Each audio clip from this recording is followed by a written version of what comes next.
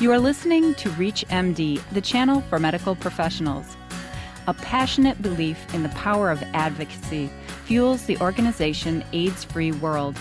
They hope to promote the demise of HIV/AIDS and are willing to openly critique those responsible for addressing the challenges of this most devastating public health issue. Welcome to the Clinicians Roundtable. I'm Dr. Cathleen Margolin, and joining me from Toronto, Canada, is Stephen Lewis, co-director of AIDS Free World, former UN Special Envoy for HIV/AIDS in Africa, and former Deputy Executive Director of UNICEF. Stephen Lewis, it's a pleasure to speak with you. I'm glad to be here. Don't you get the sense when you use all those formers that my life is in the past tense? Not at all. I can see what you're up to now, and I know you're very busy. It was your work from 2001 through 2006 as UN Special Envoy for AIDS in Africa that seems to have inspired you to help create AIDS Free World. Tell us about that progression and the mission of AIDS Free World. Yes, that's fair enough. I guess the progression would have been felt by anyone. The years as they unfolded were years of human carnage. I don't know how else to describe it. It was dreadful to watch the decline in societies, communities, families, individuals over the course of serving in the UN role. I spent most of my time in the countries that had the highest prevalence rates. That's predictable, I guess. And the toll that was taken, particularly on women and girls, was a nightmare. And it wasn't until the end of my tenure that we began rolling out treatment in any appreciable way, so at least some people were surviving, some hope was evident.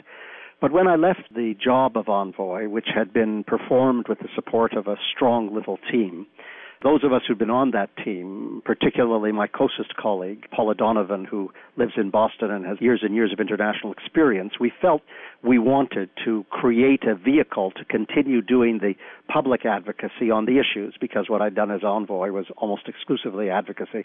I didn't really have any money to do anything else.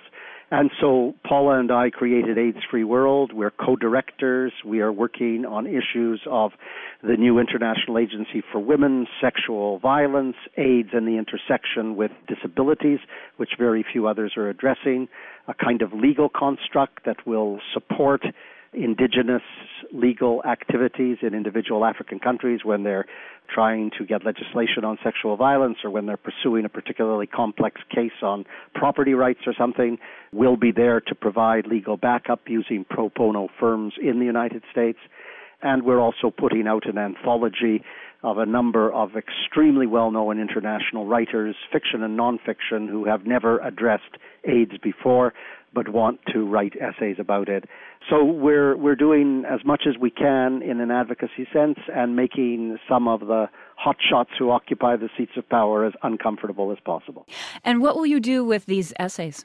We will have a commercial publication. That is to say, we will have a very reputable publisher. I'm not at liberty because the contract hasn't been signed yet, but a very reputable publisher in the United Kingdom and then in North America, and we will publish it as an anthology. And I think it will make a very considerable difference. These are names which are well known internationally and much revered. That's interesting, a very creative approach to reaching people.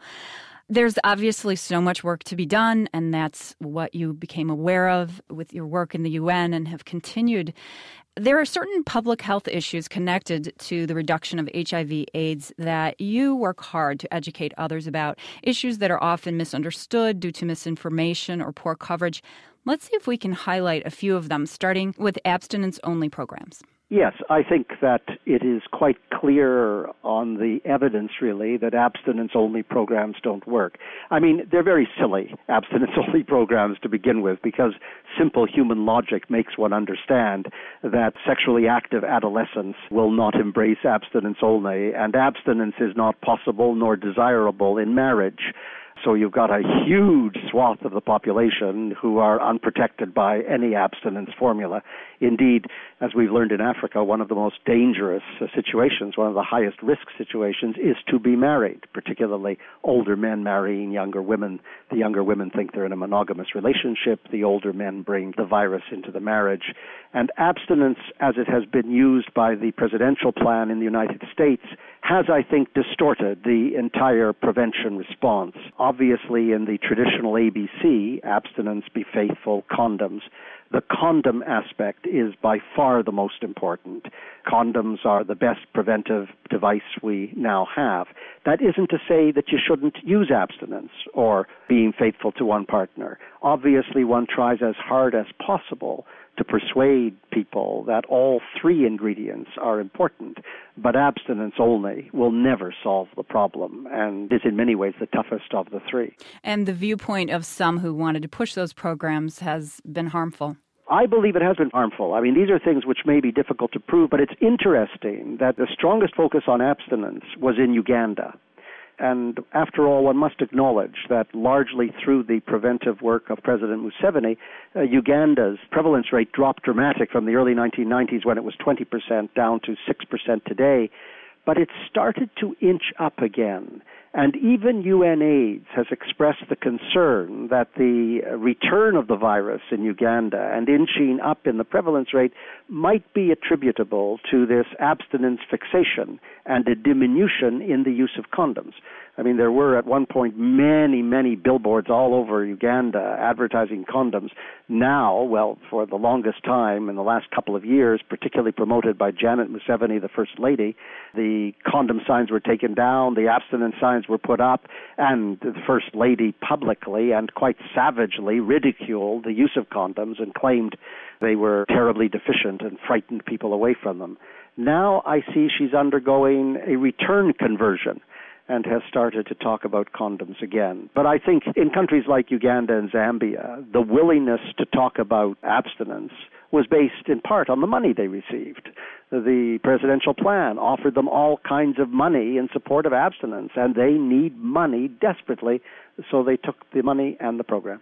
If you've just joined us, you're listening to ReachMD, the channel for medical professionals. I'm Dr. Cathleen Margolin, and my guest is Stephen Lewis, co-director of AIDS-Free World and former U.S. Special Envoy for HIV/AIDS in Africa. Can you talk to us about the role of breastfeeding in prevention of HIV/AIDS? That seems to be another issue where there's a lot of misinformation and just a lack of available information.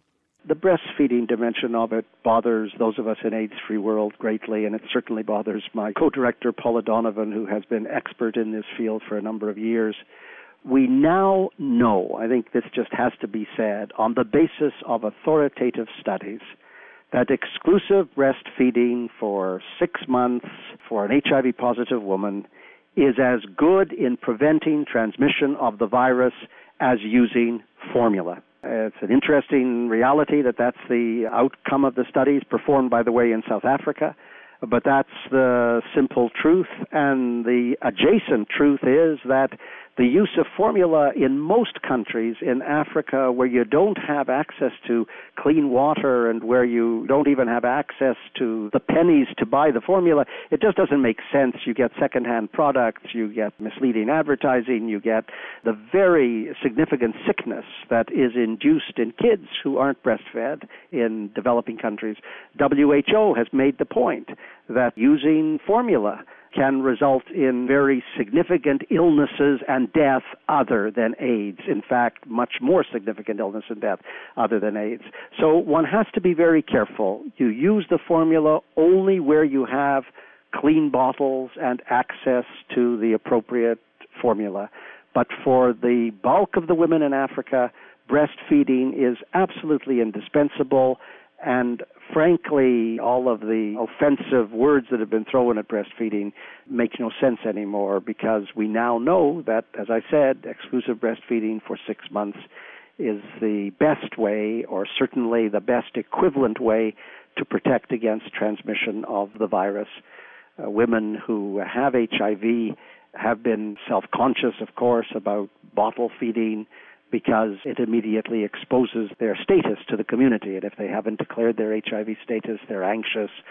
It would be good to eliminate and get rid of all that anxiety and just recognize that breastfeeding is, as it has always been, tremendous protection for the infant in every imaginable way. Are there some promising programs out there helping to inform those mothers? Well, everybody is trying to do it. It's tough because the education isn't always available. But yes, there are. I mean, there are places like Rwanda and Botswana and South Africa where people who are very expert in the field swear by formula and use it, but they have the resources to use it, so it's perfectly okay and safe to an extent.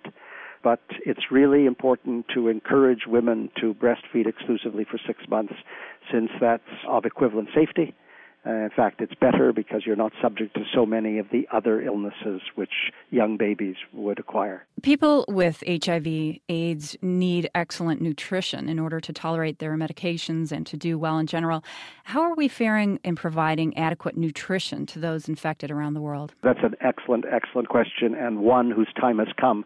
I mean, you're picking up on something which is more and more engaging people in discussion and concern because of the tremendous rise in food prices at the moment and the inability even to feed the hungry.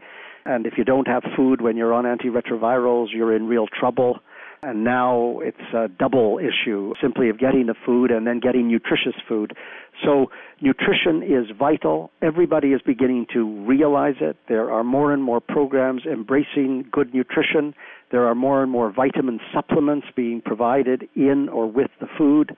It's tough because it's just difficult to get everybody to understand that merely feeding people on AIDS is not enough. It has to be good food and the right kind of food to make the drugs work most effectively. And all of this gets further complicated when you've got drought, you've got famine, you've got hunger, you've got high costs of food that can't be imported. This is a tremendous crisis for the developing world and for Africa in particular, and nutrition must not be lost sight of because it's so valuable. What is it going to take to reach these people and provide that kind of nutrition? What I think it will require, that if we can train enough community health workers, not merely to look after people who are on treatment and are still very ill, but also to teach women about breastfeeding, to counsel people about nutrition, and to make sure that that's available at hospitals or health clinics or community centers.